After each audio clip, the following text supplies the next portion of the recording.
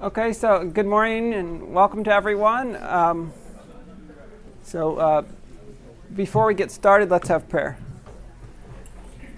Dear Heavenly Father, thank you for this beautiful day. We can all be here together, and please bless me as I share a few of the things I've learned and help it to be a blessing to others. Thank you in Jesus' name, amen. Okay, so my name is Mark Choljan, and our family, I work on our family's farm in southern Middle Tennessee. Oh, okay. Sorry. Southern Middle Tennessee, and so I'm gonna be sharing a little bit about what I know. I'm not a professional, but a little bit about what I know about growing beans and grains, and this is supposed to be geared towards the home garden. I'm not sure how good I am at that, how good a job I've done at that, but so we'll start out with beans. So this is growing your own beans. So there are three common types of beans that we use here in the United States, I think anyway. One is dry beans, and those are the regular, most of our beans. They're native to South America.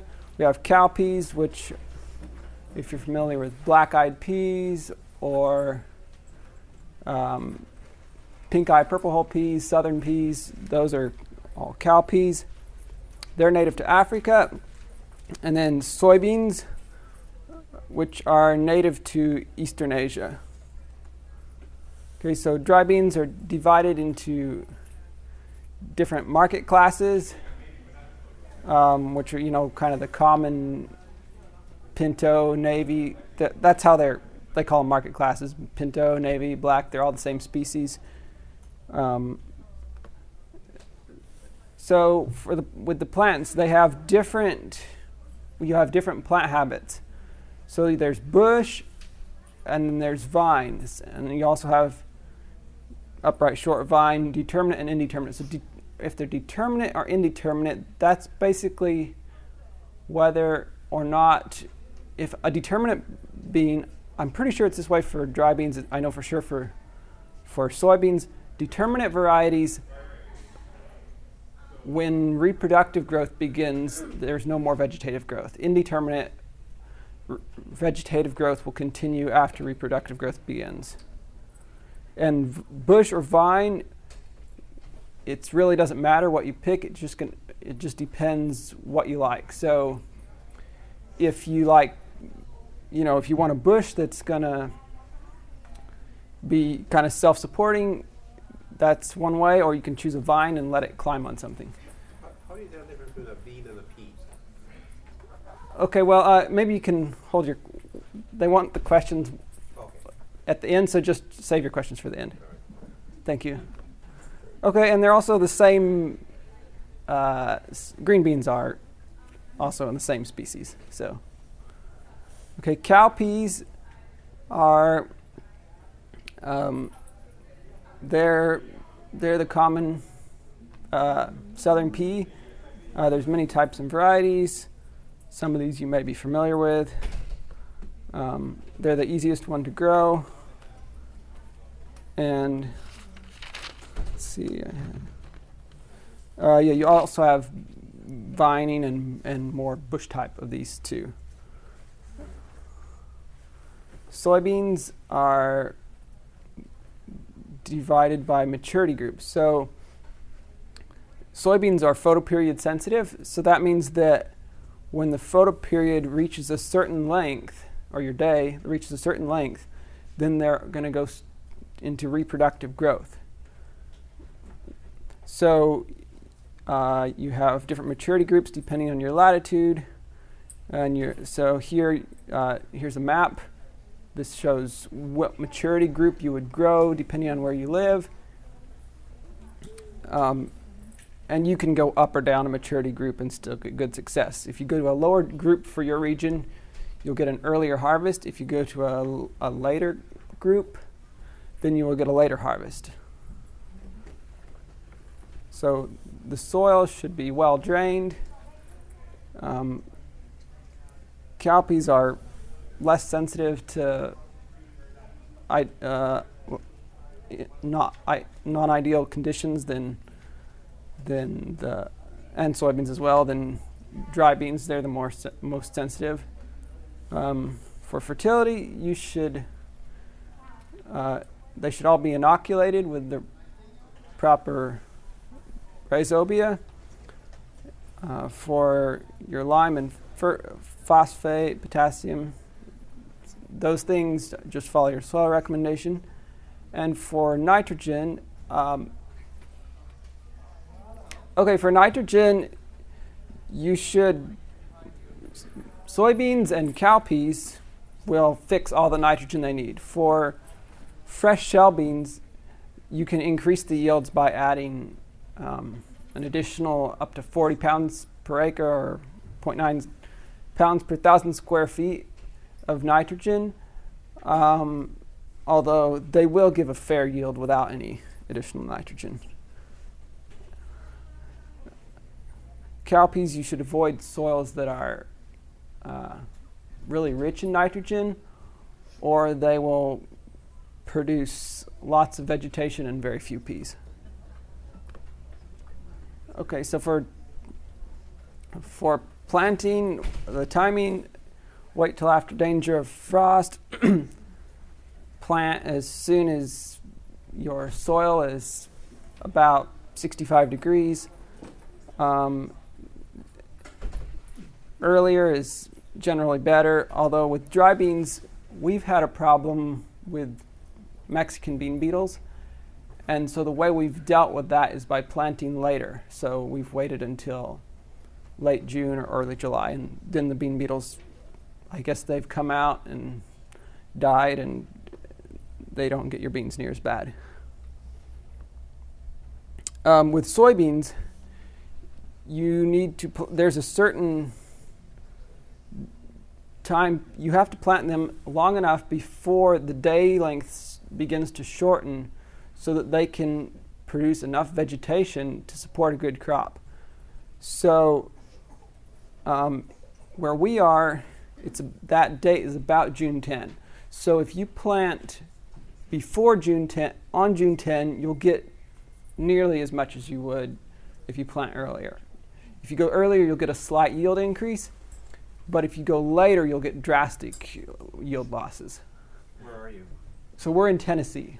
And that date's going to vary some depending on where you are in the country, and also on the maturity group you choose. Earlier, like a lower maturity group for your area, is going to be more sensitive to being planted late than a later maturity group. So they should be planted about an inch to inch and a half deep. You can go a bit deeper if the ground's dry. Actually, even maybe 2 inches. Space them about 3 to 4 inches apart in the row and 30 to 36 inches between the rows.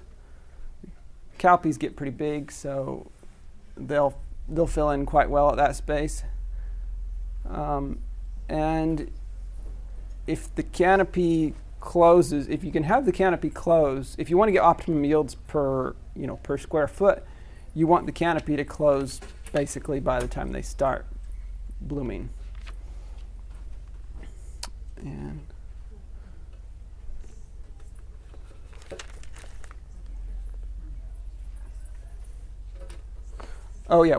something else on planting is when you plant them, they should be planted.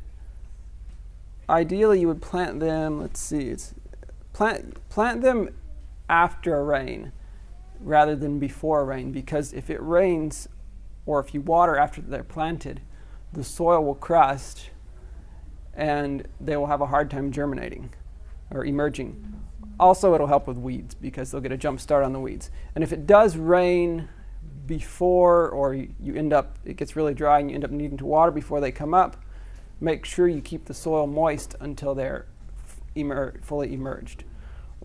We've planted beans before, and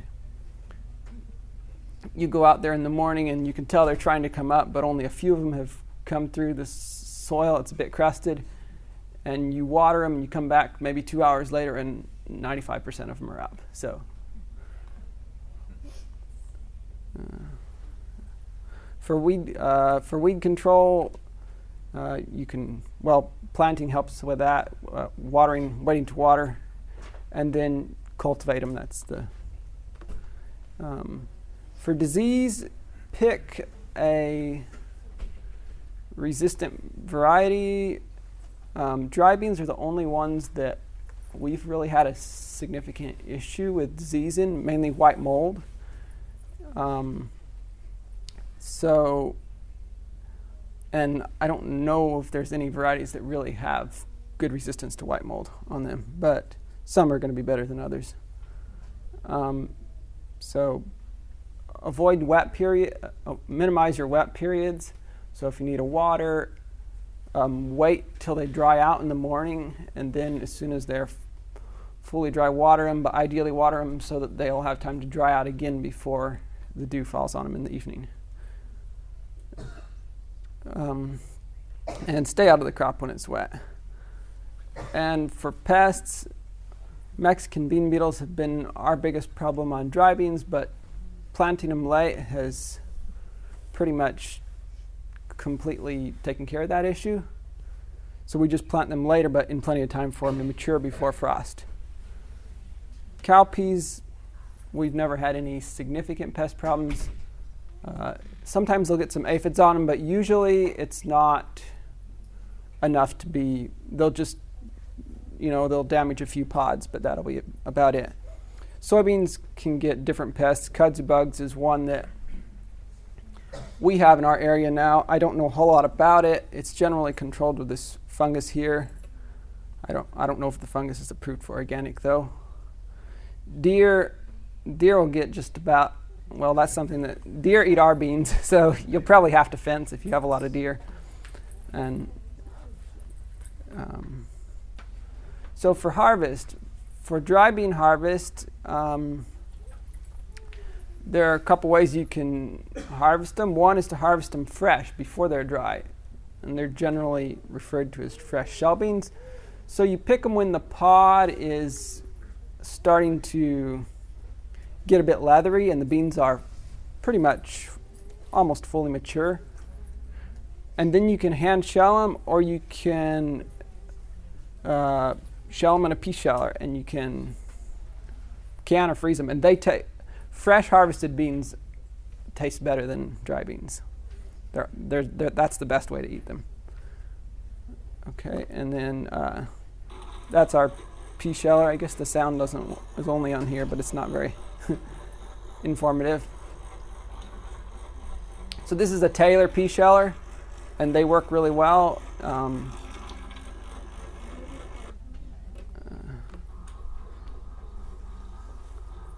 You can shell many bushels of beans. These are cowpeas here, pink eye purple hull to be exact. But they work great for the pinto beans, black beans, anything like that. Okay, and if you want to let them dry, which they're easier to, you don't have to have a freezer or can them that way, you can wait till most of the pods have turned yellow on the plants. Then go pull up the plants, leave them in windrows, allow them to dry completely, and then pick them up, and when they're dry, and you can hand thresh them some way. I don't have a lot of suggestions on hand threshing because we don't hand thresh, we use a combine. So, but of course most of you probably don't have combines. So you can probably put them in a barrel or on a tarp, and when they're really dry you could walk on them or beat them with a stick. You need to be, I heard about somebody that said they would drive on them, but I would avoid that because beans are very fragile, and if you damage the beans, even if it may not be obvious, then especially if you're saving it for seed, then when you plant the seeds the next year, you'll end up with something called bald heading, where the plants will come up and they'll make the cotyledons and then they just won't grow anymore. So you need to be gentle on the beans. So you can, when the pods are dry, they'll be brittle, and the beans will, when I mean, walking on them probably wouldn't damage them. You could, something like that would break the pods out, break the pods up, the beans will fall out, and you can throw the plants on your compost pile or back in the field. And then, let's see there, that's our bean harvest this last year.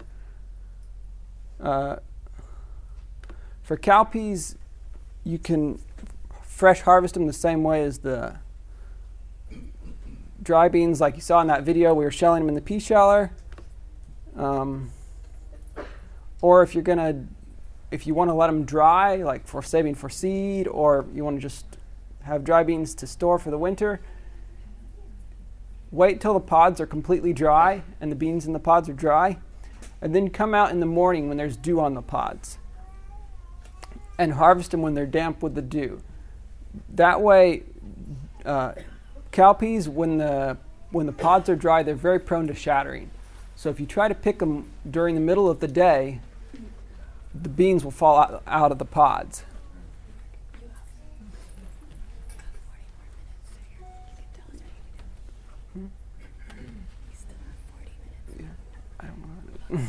So the beans will fall out of the pods. So wait till the dew is on them. Pick them when they're damp, and then allow them to dry. Probably spread them on a tarp or something to dry, and they're very easy to hand thresh. The peas will just come right out. For soybeans, sometimes they're harvested fresh and cooked in the pods. Or you can allow the plant to dry, the beans to dry on the plant. And when the plants are dry, harvest the plants, and you can beat them out with a stick or... Okay. Okay, so also there's a link there. If you download the PowerPoint afterwards, you can see a video instructing. It was done for Africans to help them with their soybean growing, and that's kind of an interesting video. And of course, you can harvest them with a combine. You just direct combine them. They're very easy to harvest that way. Although a combine, I wouldn't say, is very easy to use. Okay, for cleaning, you can, after you've threshed them, you can pour them in front of a fan, or you can get one of these seed cleaners. That's a Clipper number 2B seed cleaner. That's mine, and you can probably find one for about $150 on Facebook Marketplace or Craigslist. That will be in usable condition. Of course, they're old. They're made back in the 30s and 40s, I think. The company's still in business, but the new ones cost a lot more. And you put them through there, and you get a very nice, clean product very easily. And you can still get screens for them. So ideally, if you get one, it'll come with some screens. But if it doesn't, you can buy the screens, although you won't have a hard time spending more money on screens than you spent on the cleaner. Okay. And shall we have questions? I think that's the end of... Yeah, so shall we have questions now about the beans, or shall I do that at the end? Could you see this slide? Okay, The previous one. dry beans? Oh, yeah. Okay, so for storage, yeah, I guess I missed that one. So for storage, your beans should be about 12% for dry beans, 10% for soybeans. Moisture, although in a home setting, you aren't going to be able to test that. So basically, for dry beans, the beans should be brittle. Soybeans won't really get brittle because they have so much fat in them. But they should be very hard. Okay, so does anyone have any questions about beans? Yes? About the soybeans, so does that apply across the board, like edamame, different variations of soybeans with the instructions that you were giving? Yeah, so they're all in the same... Edamame you would harvest green and eat fresh and not dry. Yeah. So it's the same... Yeah, well, you may know more about it than I do. But So with soybeans, yeah, you harvest them fresh when they're for the edamame, you harvest them when the pods are still fresh, and you cook them in the pods. When Back you here? said the canopy's closed, what do you mean when it's full? Okay, so he was asking about when the canopy's closed. So when the leaves of the canopy closure is when the leaves of the plants from the rows next to each other lap over. Yeah. Yes. We find beans stored in plastic bags, but here you're saying paper bags, so we should take them out and transfer them. Well, if you buy them in plastic bags, that would be fine. My reason for putting them in paper bags is if you don't, since you don't know for sure how dry they are, if you put them in the paper bags, they can continue to dry in the paper if they're not quite dry enough, and you're less likely to have mold. If you put them in plastic, they might be more likely to mold. Do you grow? I saw you. How many pounds of dry beans do you harvest per year? Well, actually, this year is the first year that I've harvested a significant amount. I've planted them several times before, but the deer have taken them all. So I would have had a lot more, but the deer ate most of them. But this year, we've done a lot of fresh shell before. This year we probably had, I'm guessing it wasn't less than 100 pounds of dry beans, I'm thinking. I'm not sure. I don't know. I guess we didn't really weigh them. Do you have a favorite, most productive vulgaris variety? Okay, so Common dry bean. my favorite dry bean, I don't know a lot of, well, I have some information, I could look it up, but productivity. But I think my favorite bean is the cranberry beans. I really like those. They're very similar to a pinto bean, but to me they're just like an improved pinto bean. Yes? Trellis any of your beans? So I don't like trellising, so I like to grow the self-supporting varieties, the bush or the upright plants that don't need trellising. Yeah. Do you ever get bugs in your beans after Okay. during storage? Yeah. So storage pests. Yeah. I haven't had a problem in the beans because we usually harvest them in the fall and it's cool. In my wheat, I've had a lot of trouble. So the simplest thing would be to store them below about 50 to 55 degrees, and that should pretty much eliminate your problems. I think below 50 for sure should. If there's a lot of like bugs, like bean beetles, would you use insect netting Oh, the plants over the plants? so control for bean beetles. We've just destroyed the crop when we had a lot of bean beetles on them and start over. I suppose I don't know if insect netting probably wouldn't be real practical on beans just because it would take so much. Are there trap crops that are helpful for Mexican bean? Okay, are there trap crops that are helpful for Mexican bean beetles? I don't really know. Yeah, beans. Well, beans, yeah. I don't know if one bean is going to be significantly better than the other. For us, planting late, we were having a lot of trouble with bean beetles.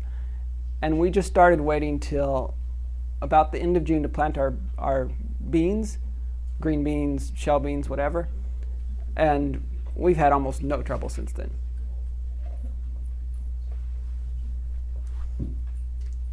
Okay, any other questions, or shall we go on to the next? How would you determine when to plant them in this area? How do you determine? So basically, when your how to determine when to plant them here? When your soil temperature is warm enough and you're past the danger of frost. Okay. For soybeans, you need to grow the right maturity group, and just make sure you plant early enough. If you don't know when that date is, when you get past what it is if you plant after that date, whatever, it's about June 10 for us, for soybeans. If you plant after that date, the plant won't have enough time to generate the equivalent of at least 3 acres worth of leaves for every acre of beans.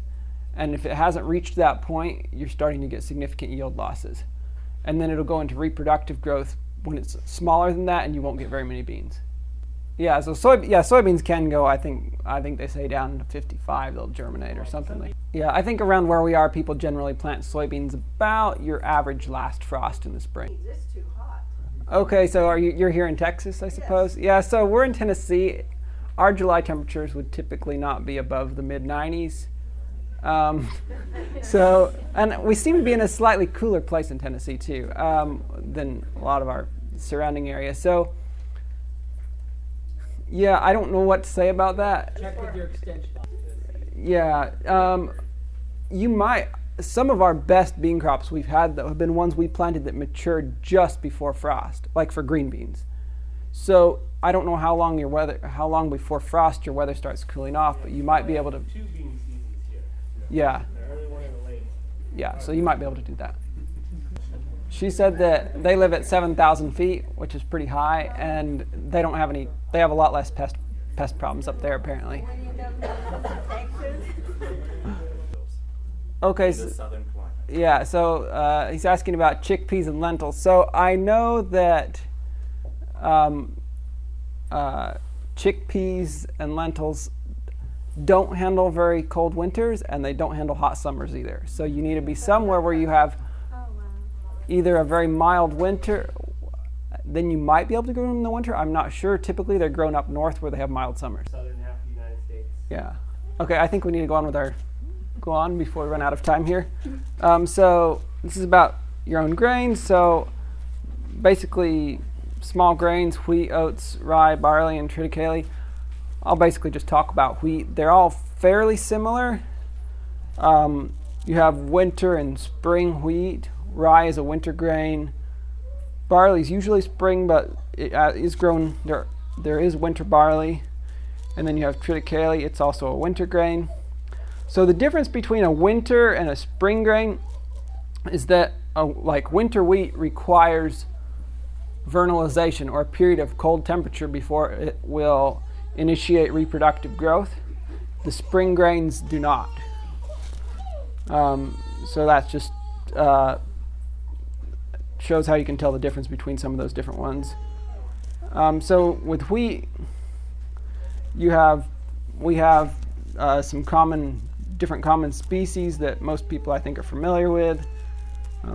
Common bread wheat, which spell, and club wheat, they're all in the same. They're all different subspecies of the same species.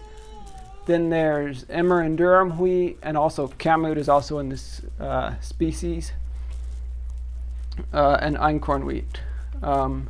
So there's a chart that kind of shows the history of wheat. And so with growth and development with wheat, you plant it in the fall. With winter wheat, I'm basically familiar with winter wheat. That's what we can grow where we live. Our summers are too hot for spring wheat. So winter wheat, you plant it in the fall, and it develops tillers during the fall before it gets cold. And then it will just kind of sit there during the cold part of the winter. And in the spring, usually where we are, it's late February, early March, it'll start to grow again. And that'll be right about here that's right here, like growth stage 30. So that'd be about growth stage 30. The leaves start to stand up, and it will really start to turn green. And then you have stem elongation. It grows, it comes to the boot stage, and then heading and flowering and ripening. Okay, so what type of wheat do you want to grow? Well, that's basically determined by your climate. You can try to push the limits and grow things otherwise. So if you're growing spring or winter wheat, where we live, all we can grow is winter wheat. Our summers are too hot to grow spring wheat in the spring and too cold to grow it during the winter. because spring wheat will die out from cold when you start dropping below the mid-teens. Winter wheat is very hardy, and you can grow it in most of the United States as long as you get enough cold. Spring wheat can be grown as a winter wheat farther south. It is a lot of durum wheat, which is a spring wheat, is grown in Arizona, and they plant it in the fall and grow it like winter wheat. Hard or soft wheat. So this is generally determined by how much rain you get. Hard wheat, for hard wheat production, generally you don't want more than 30 inches of rainfall. But I like hard wheat. Hard wheat's what you use for making bread. Soft wheat is for making crackers, cakes, pastries, things like that. So I've grown hard wheat in our climate, which we get way more rain than 30 inches. We get more like twice that. But it'll do all right. The protein content will tend to be low, though. So you can get good enough wheat probably to make your own bread. If you're interested in selling the grain, you may not be able to reach the quality standards for selling. It would be questionable. Okay. What is enough cold for the winter? Okay, maybe we can save the questions for the end. Thank you. Okay, so also for your variety, you have disease resistance, maturity time, insect resistance. Where we are, the main, I think it's the main insect pest is Hessian fly. Some varieties are resistant to that. Straw strength is important. That way you're less likely to have lodging. And then also your grain quality, what it tastes like, how good a bread it makes, things like that. Okay, with soil fertility, it likes rich, well-drained soil. Follow your soil test recommendations for your nutrients. For nitrogen, you want about 100 pounds. That's typically, they say, if your yield goal is less than 50 bushels per acre, which I think aiming higher than that, at least for a beginner gardener, was probably not be reasonable. So about 100 pounds of nitrogen per acre. You apply about 30 to 40 pounds at planting, and the remaining you would apply around growth stage 30 in the spring. Now, if you're grazing it, like wheat can be grazed during the winter and then harvested in the spring. And if you're grazing it, which we have no intention to graze ours, but deer graze it very heavily, so you need to add an additional probably 60 pounds per acre of nitrogen during December. And if you're using, probably in December, that would probably depend partly where you live. If you're using synthetic nitrogen, which we use mostly urea, we don't. You would want to probably split that application into two separate applications. For something like chicken litter, you could just put it all on at once, I think. Wheat is also quite sensitive to sulfur deficiency, so make sure you have plenty of sulfur. If you don't have a test, you can probably just try to put on about 30 pounds per acre. It likes deep plowing, so of course you probably don't have access to all this equipment, but soft soil without a hard pan is definitely beneficial. Get rid of the weeds. And when to plant. So plant at your average first frost, plus or minus about a week. And there's, you can push it later than that, but your yield will start dropping. If you live in an area with Hessian fly, which we have, I don't know how widespread it is in the country, but I know in the southeast it's a problem, you want to wait till your fly-free date, which in our area is about October 15. So spacing, you want about 35 seeds per square foot. Of course, you aren't going to count them out, but that would work out to about, probably the size of the seed varies a lot too with different species and varieties. So probably, with the average is about 13,000 seeds per pound, so that would work out to about 2.7 pounds per 1,000 square feet. You can probably find out what the seed seed specs are for your specific variety you're interested in growing, and figure out how many pounds per square feet per acre per 1,000 square feet to grow. You can plant it about 1 inch to 1 to 2 inches deep, depending on, if your soil's dry, you want to go a little deeper. For weed control, and I think this probably varies a lot depending on where you live, but where we are, at least with the weeds we have, if we get it planted on time, we get a good even stand, plenty of nitrogen for it, it pretty much outcompetes the weeds.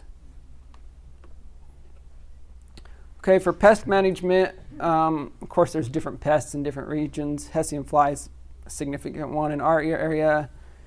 You can get a resistant variety and also plant after your fly-free date if you have one. If you live farther south, you won't have a fly-free date. So like here, I don't think you would. If it's here, I don't know if it's a problem here. Aphids can be a problem. I don't know of a good control for the home garden, or if that, I don't really know of a good option for it. They can transmit a disease called barley yellow dwarf and stunt the plants, but we've never had significant problems from them. Disease, these are some of the common diseases in our area: leaf rust, powdery mildew, barley yellow dwarf. I don't know of good controls for organic. There may be, but probably in the home garden there's not much you're going to do. Just make sure your plants are healthy, and generally they'll probably do all right, unless you get excessive rainfall. Also, I think barley yellow dwarf can be more of a problem if you plant too early. One significant disease that we have to deal with is scab or Fusarium head blight.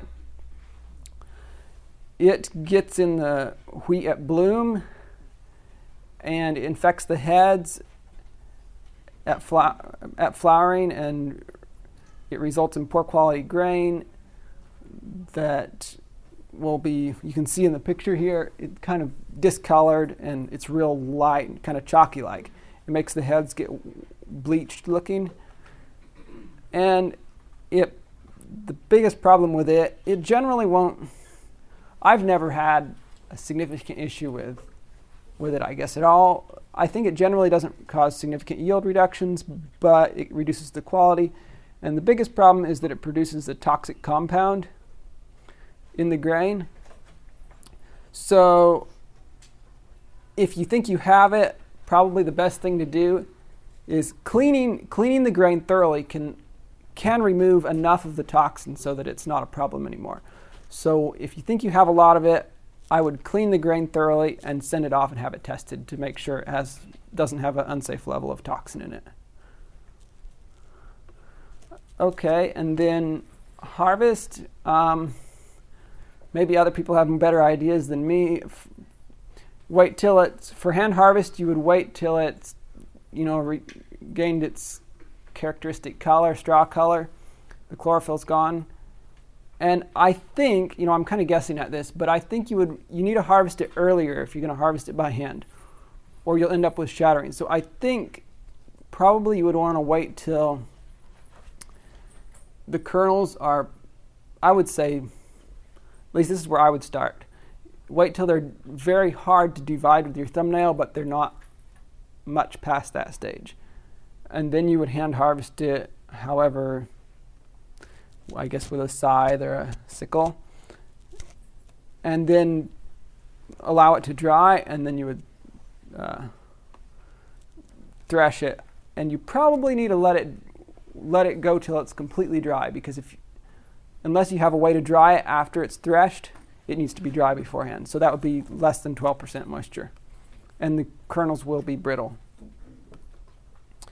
And then you need to thresh it. So we do it with a combine, of course. We have a combine. So I've seen some different things. I've seen online where some people made some threshing machines. Basically, your idea with a combine, what does the threshing is the cylinder and concave right there. So if you can kind of make something kind of like that, I've seen where people have done it. I don't know how well it works. that might be an option for threshing. I don't have a lot of suggestions on hand threshing grain. It would be a lot of work. So that on the combine there, you have the cylinder and concave. The straw with the grain is fed in. It's threshed there between the cylinder and the concave, and it goes back and it's separated on the straw walker and the chafer and sieve. So for hand threshing for a small amount for home use, if you could somehow come up with something that would take the place of the cylinder and concave, that would thresh it for you, and then you could shake the grain to the bottom and put it through a seed cleaner like we had for the beans. You would just use a different screen. Then maybe that would be a good option. Okay, and for mechanical harvest with a combine, you got to learning to use a combine takes a little bit of practice, and there's a lot of things to adjust on them and maintain. They're a pretty complicated machine, but they do save a lot of labor. So wait till your grain is dry, unless you have a way to dry it after you harvest it, and then you just direct combine it. So that's our combine there, and our wheat. Okay, for cleaning and storage, clean it with the seed cleaner or with a fan. It should be stored at about 10 to 12% moisture. The grain will be brittle. And ideally keep it under 55 degrees. That should pretty much take care of your pest problems like weevils and moths and those things. And I like to store it in, of course, if you're large scale, you store it in those bins, but I like to store it in paper bags. Let's see. So I think, yeah, any questions? I don't think I have that up, so I can't show that. Anyway, so does anyone have any questions? Yes? You had mentioned something about bug problems. What have you experienced with the storage of grain? Oh yeah, with storage of grain. So winter wheat is harvested in, where we live, it's harvested in June. So that's in the summer and the weather's hot. And we've had a lot of trouble with weevils, grain weevils. So our solution has been, at least to this point, although we won't always have that much, it won't all fit necessarily if we grow as much as we'd like to, but to put it in our walk-in cooler. And that keeps it cool, and then the insects don't bother it. I've also put it, I think, I have stored some in multi-wall paper bags sewn closed with a bag stitcher. And they're sewn closed with a bag stitcher and crepe tape to seal them off pretty well.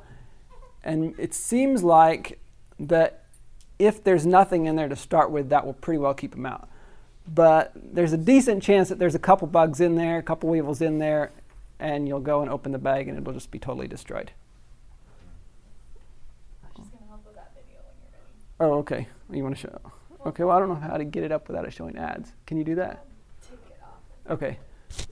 How much cold Yes. does the winter wheat Okay. to How much cold does winter wheat require? That varies by variety. So probably you could talk to your local ag agent and they could tell you what kind of varieties to grow. If your winter low temperatures are not less than the mid to upper teens, your coldest weather, you could just grow spring wheat and plant it as a winter wheat. And if you're farther north than that, you're probably going to get plenty of cold for a winter wheat. Where's that? I'm not sure who's next. Maybe you? Do you have any experience growing the ancient grains like einkorn or emmer? Okay, any experience with the ancient grains? Yeah, so I don't. I know, I believe einkorn and emmer are both what they call covered wheats, or wheat they don't thresh free. So that means that when you harvest them and thresh them, they're still in the hull like an oat. And then they have to be hulled with you need another machine or some other way to hull them to get the grain out. They're going to be less productive. I think typically emmer wheat I think has pretty decent baking quality. I think einkorn's not as good. The gluten is weaker in the grains. They have actually more gluten, but it's not as strong, so it doesn't make bread as nicely. Okay, who's next? I don't know. Maybe you? Are there any certain techniques for storing grains in a root cellar? Because the root cellar is very moist, right? So you can have mold problems. Yeah, I wouldn't store them in a root. Well, yeah, that's true. A root cellar is cool, but because of the moisture, I don't think that would be a good idea. I don't have any experience, so. Okay, you? We grow the einkorn, and we found a dehuller. If you look in the China stuff, they have a lot of them, and we got one that works really great. So that's it. Yeah. Okay. So you can do that. It's just more equipment. So. Where do you grow the einkorn? It's in Minnesota. Farther north. Yeah. Now I believe einkorn is a spring wheat. Am I correct? Well.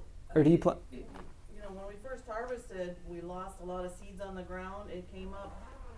But did you? It came up in the fall, and then kept coming. It survived the winter. Yeah, it was great. Okay, so then it might be. Then it must. It may be a spring wheat, but it tolerates the cold. Then apparently. So where did you find it? Into a quarter till, right? Okay. More questions? Yes. About how much is a combine? That depends on what kind of combine you want to get. What's the price range? How much did you pay for yours? Yeah, you can get an old pull type one that might need some work for $1,000 or maybe even less, depending on where you're at. If you live near an agricultural community, historic one, you can usually find dilapidated, obsolete equipment for a reasonable price, but it'll take maintenance. Now, if you want a nice big new one, you're talking hundreds of thousands. My dad commercially harvests about 120 acres of row crops a year with a $3,000 combine that he bought 5-10 years ago at an auction. Of course, you're not going to get a new combine that's small enough to do anything small. Yeah, kind of my question was along those lines, and I was, asked if you had any experience with, I've grown wheat, but that's been the bottleneck is harvesting it. And I know that there's the only thing I've been able to find is the Boaz harvester that is a small grains, small scale harvesting. Yeah, is that something from like Europe or China or something? From China, and I was wondering if you had looked into that at all, or if you think that the best option for harvesting, say 20 to 30 acres, is to try to find an old pull-behind combine, or have a neighbor, harvest it for you. Okay. What you think I think the best option, I don't know what you think, but I think the best option for 20 or 30 acres is to get an old combine that's, make sure it's not rusted out. They tend to rust out at the bottoms of the augers and stuff, and they've got dozens of bearings in them to wear out and belts and stuff, so you might want to take somebody with you that knows about them when you're going to buy one. Right. A pull-behind, not a self-contained. Self-contained is fine too. It just depends. A self-contained one, they're a complicated piece of machinery that you would probably want 20 or 30 acres to make it worth your trouble, even if it was a cheap combine. Mm-hmm. Yeah. Personally, I'd kind of like to get a self-contained one because you could harvest in strips, without running over something if you have two different types of crops growing next to each other. But yeah, pull type is probably the way to go. Yes. Yeah. Considering growing wheat at the institution I'm working at, I don't think it's been done for harvest before. We normally do it for cover crop like rye. Now, just going into this season, with the temperatures that we get, do you think it's wise to even consider trying to plant a spring wheat? You're from Uchee Pines, right? No. Oh, right. I wouldn't plant a spring wheat. Wait You till won't. the end of the year. Wait till next fall and plant it in the fall. Yeah. And that would be, do you think we could You can try a hard wheat. Okay, yeah, he's wondering if you could grow hard wheat. You're in a wet climate, so that's not ideal for hard wheat. I don't know what you know about that, but You have an easier time having a higher production of soft wheat. You eat cake and cake. yeah. So yeah, that's true. You know, if you want to start out and you want to have a higher chance of success where you live, go with soft wheat. You can make good crackers. Example of the soft wheat that you mentioned on the list again. Okay, so it would be a common wheat variety. Those ancient wheats and the specialty wheats, they're harder to grow. So if you're starting out, I recommend a common wheat variety. Just one I've grown several times, soft wheat, is called Saluda. It's a soft red wheat. You might can plant oats in the spring, early spring. Yeah, so yes, spring grades don't do well in the South. Yes? I have lots of questions. I've never done wheat before, so my wife has a gluten intolerance. Have you run into anything that you can do that, because I'm thinking about maybe sorghum or oats or something else like that. How much do you need for just your family? And can you broadcast it if you don't have a seeder? Yeah, okay, so wheat, yeah. I just broadcast mine. I don't have a planter or a drill. And just, I disc it in, you can rake it in to cover it, yeah. And for grains for somebody that has gluten intolerance, I don't know a lot about that. I mean, sorghum, we've grown sorghum before. It doesn't, I think it tastes pretty lean. Corn is better than sorghum in my opinion. Buckwheat, canola. Yeah, buckwheat's technically not a grain, but it's a grain substitute. Yes. What about millet? Okay, what about millet? Yeah, millet is a hot weather grain, so you would grow that here in Texas in the summer. Great. That's good. Finally. Finally, something for Texas. Yeah, millet's grown quite a bit in Texas, I think. Well, sorghum is also a big crop in Texas. Yeah, sorghum. Yeah. What about quinoa? Quinoa. High elevation crop. Yeah, quinoa is high elevation. Amaranth is similar, and it probably would grow here in Texas. What about it in Tennessee? But it's not actually a grain. What about amaranth in Tennessee, like in a higher elevation in Tennessee? Amaranth, it should, from what I understand, it should do fine. I mean, it's basically pigweed. I mean, it's very similar, except I understand it's not. Yeah, I understand that it won't become a weed like pigweed will. I don't know what you know about that. We grew amaranth and Okay, so maybe we'll take one more question. Is anybody growing sorghum that I could talk to? Okay, he's growing it. We've grown sorghum too. We've mostly grown sweet sorghum, which is for syrup. We're in Tennessee. Okay, so it's about time we finish. This is a interesting little video. It's just kind of for curiosity. Okay, this is a picture. This is a horse-drawn combine. This is what, if you like to do it the old-fashioned way, you get yourself about 30 horses, and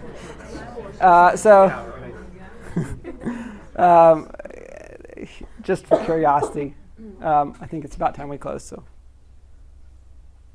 this is a silent video from, I don't know, the 20s or 30s. Where you got it? It pulls off to the side, just like a pull-type combine does on a tractor.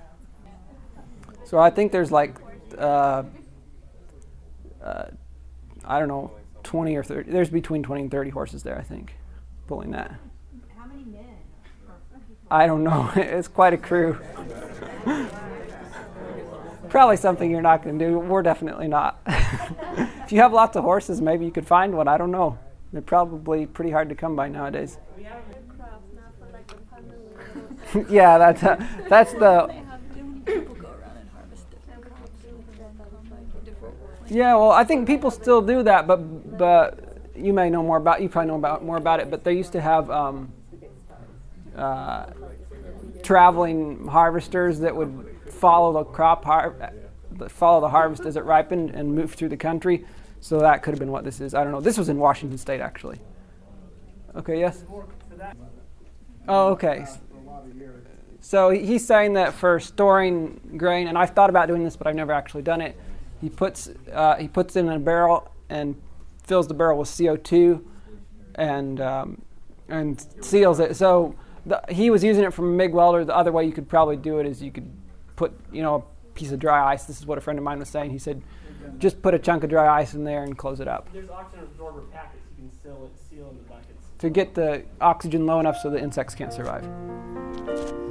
Okay, well, I think it's about time we finish. Anyway, I hope somebody got something out of it. And Thank you. yeah. This media was brought to you by Audioverse, a website dedicated to spreading God's Word through free sermon audio and much more. If you would like to know more about Audioverse, or if you would like to listen to more sermons, please visit www.audioverse.org.